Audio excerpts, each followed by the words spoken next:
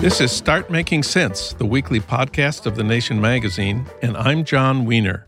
In President Trump's latest blow-up over immigration, Stephen Miller has played the central role, goading him to close the border, warning him of the dangers of looking weak, and encouraging Trump's sudden purge of his Homeland Security team, including the firing of the head of the Department of Homeland Security, Kirstjen Nielsen, as well as the head of the Border Patrol. The Washington Post describes Stephen Miller as ascendant among Trump advisors, quote, as he pushes a frustrated president to champion draconian border policies and rhetoric. He's all but untouchable in the White House at this point, where, according to the Washington Post, Stephen Miller represents Trump's id. He grew up in one of the most progressive cities in America, Santa Monica.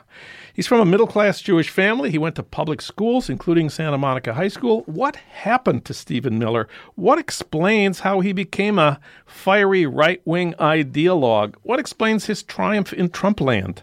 For some answers, we turn to Laurie Weiner. She did a deep dive into Stephen Miller's early life for LA Magazine. She's a longtime journalist who's been on staff at the New York Times, the Wall Street Journal, and the LA Times. She's also a founding editor of the LA Review of Books. Laurie Weiner, welcome. Thank you, John. Well, just a bit of history. Remember Trump's original Muslim travel ban from his first week in office, that disaster that was stopped by the courts? Stephen Miller helped draft that executive order. And remember when the federal government shut down over that high-stakes standoff over immigration? Stephen Miller was accused of derailing the negotiations. So he's done a lot, mostly on immigration. Let's start with the basics of young Stephen Miller. Before he became this kind of hyperactive right-wing activist, he grew up in Santa Monica. You asked people there about his formative years. How many people did you talk to? I contacted about 100 people, but Wow. I spoke to about 35, and about 20 of those went on the record. There are old family friends who did not want to go on the record, and there are people from his high school who simply did not want to talk about him. Let's start with the parents. Maybe it's all their fault?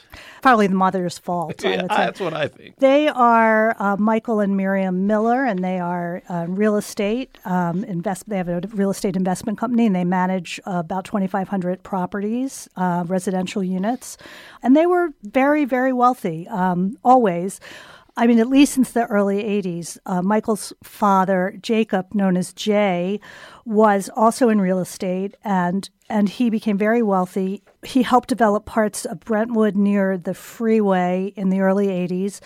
And when he died in 2015, his house in Malibu Cove, shortly afterwards, sold for $7 million. So this is the grandfather. Yes, Jay is the grandfather. Michael is the father. And what do we know about the parents' politics when young Stephen was, a kid?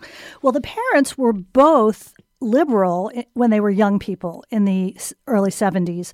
She got a degree in sociology from Columbia in 72, and he, when he was an undergraduate at UC Santa Cruz, he was against the Vietnam War. He was pro-Palestinian.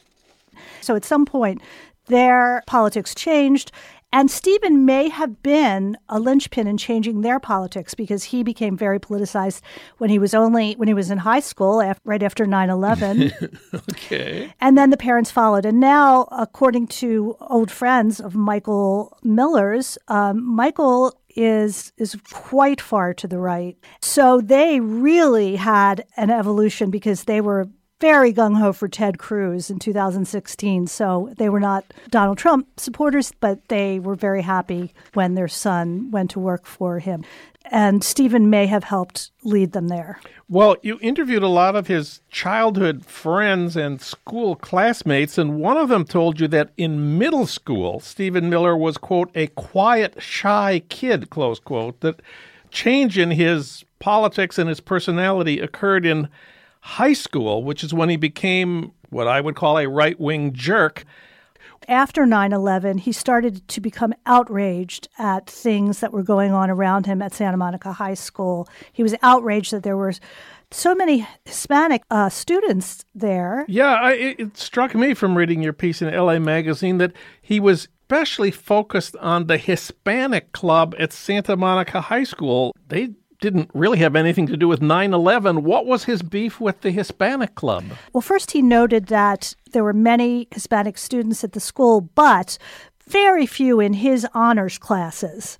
And there were movements afoot to help for bilingual education. That the school board was trying to help students who were having trouble in English. He was very much against these measures. He would go to the school board meetings regularly and argue against this. And he said that we were being disrespectful to Hispanics by giving them these crutches. The early focus on the Hispanic club at Santa Monica High does sort of anticipate his obsession with the border, with Mexicans and Central Americans coming to the United States. That seems to have remained a central, what shall we call it, preoccupation, obsession of his ever since high school. A turning point in his high school years seems to be something his classmates told you about called the janitor speech. What was the janitor speech? Well, I have good news for your listeners. Anyone can listen to and watch the janitor speech on the internet, and I highly recommend it. But I'll do my best imitation of Stephen Miller. You. He's running for something. I don't think it's class president, but he's running for some class office, which he did not win. He gets up and he says, "Is anyone else outraged by the fact that we have to pick up our own garbage when we have janitors to do that?" And he kind of loses it a little bit. And so people were just shocked, and they were like, is he kidding? Is he trying to get laughs? What is happening? I think that we all try to get attention whatever way we can with whatever we're given. And I think he found this as his way to become a personage at Santa Monica High School. I also think he has a very prominent sadistic streak that was coming out even then. May I read you something brief that he wrote when he was 16 years old? And please. This is when one of his crusades at the high school was to make sure that the Pledge of Allegiance was said every morning. They were not saying the Pledge of Allegiance, and he did succeed in getting it recited twice a week in Santa Monica High School. But anyway, he wrote a piece about that, and he said that at least one would hope that on Veterans Day or Thanksgiving, students are taught about our brave U.S. soldiers or the courageous pilgrims. But no such explanations are given. It's kind of hard to believe that no one was taught about the pilgrims. But anyway, and then he says, after all, the United States has used our soldiers to kill innocent people.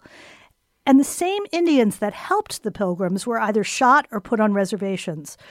I suppose then that our country would have been better off if our soldiers had never killed anyone and we watched as our nation was obliterated by the evil in the world as we sung songs of peace and love. Or better yet, we could have lived with the Indians. We could have lived with the Indians, learning how to finger paint and make teepees, excusing their scalping of frontiersmen as part of their culture. So his need to belittle was always there. But I thought that was interesting because he says the Indians helped the pilgrims, and then in the very next sentence, he calls them evil. Mm-hmm. And so some of his seams are showing here, but he does not show his seams anymore. One person you talked to said that in high school, quote, it seemed like he wanted people to hate him, close quote. Yeah, I think, again, that is attention is oxygen to him. Well, another fascinating fact that you uncovered, one of his high school classmates told you, quote, he never went to parties. He didn't express any interest in dating. He was a virtual loner obsessed with guns at age 17. Scary, close quote. Yes. When he began to get politicized at age 15 or 16, his best friend was a guy named Chris Moritz, who, of course, I tried to contact in every possible way I could think of. But, of course, he did not want to talk. But Stephen and Chris were inseparable. They dressed identically. They dressed in suits and ties, and they brought briefcases to school. And, of course, they were only people in Santa Monica High dressing that way. And Chris Moritz also wrote a bunch of pieces like the one I just read from Stephen Miller. And the two of them really helped cement each other's political beliefs and status as outsiders at Santa Monica High School. And the other thing that you found about his high school days was that he complained often to the school administration that he was being bullied and victimized by his classmates. Was he being bullied and victimized by his classmates? I do not believe that he was. The people that I did speak to said no one bullied him. In fact, the administration went out of their way to accommodate some of his beliefs and requests, such as bringing to campus right-wing radio hosts Larry Elder and David Horowitz to speak on campus. They did kind of put up a fight about it, but Stephen was extremely savvy about how to fight these battles even at age 16, and he did get those speakers to come. So David Horowitz and Larry Elder, were these mentors to him? Did he learn his lines from them? I don't think so. I think that, I spoke to both of them. They're very proud that they had any part in helping to bring up this young man. But I think, it's similar to the situation with Miller and Trump. It's like he's leading them. I mean, he goes beyond what they believe. And he became himself, and I don't think anyone took him there.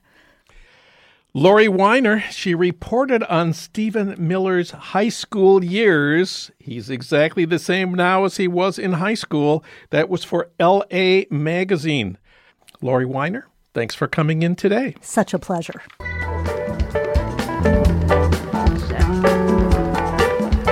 You've been listening to Start Making Sense, the weekly podcast of The Nation magazine. You can hear more interviews like this one at thenation.com, and you can subscribe to Start Making Sense at iTunes Podcasts, Pocket Casts, Stitcher, or wherever you get your podcasts. I'm John Wiener. Thanks for listening.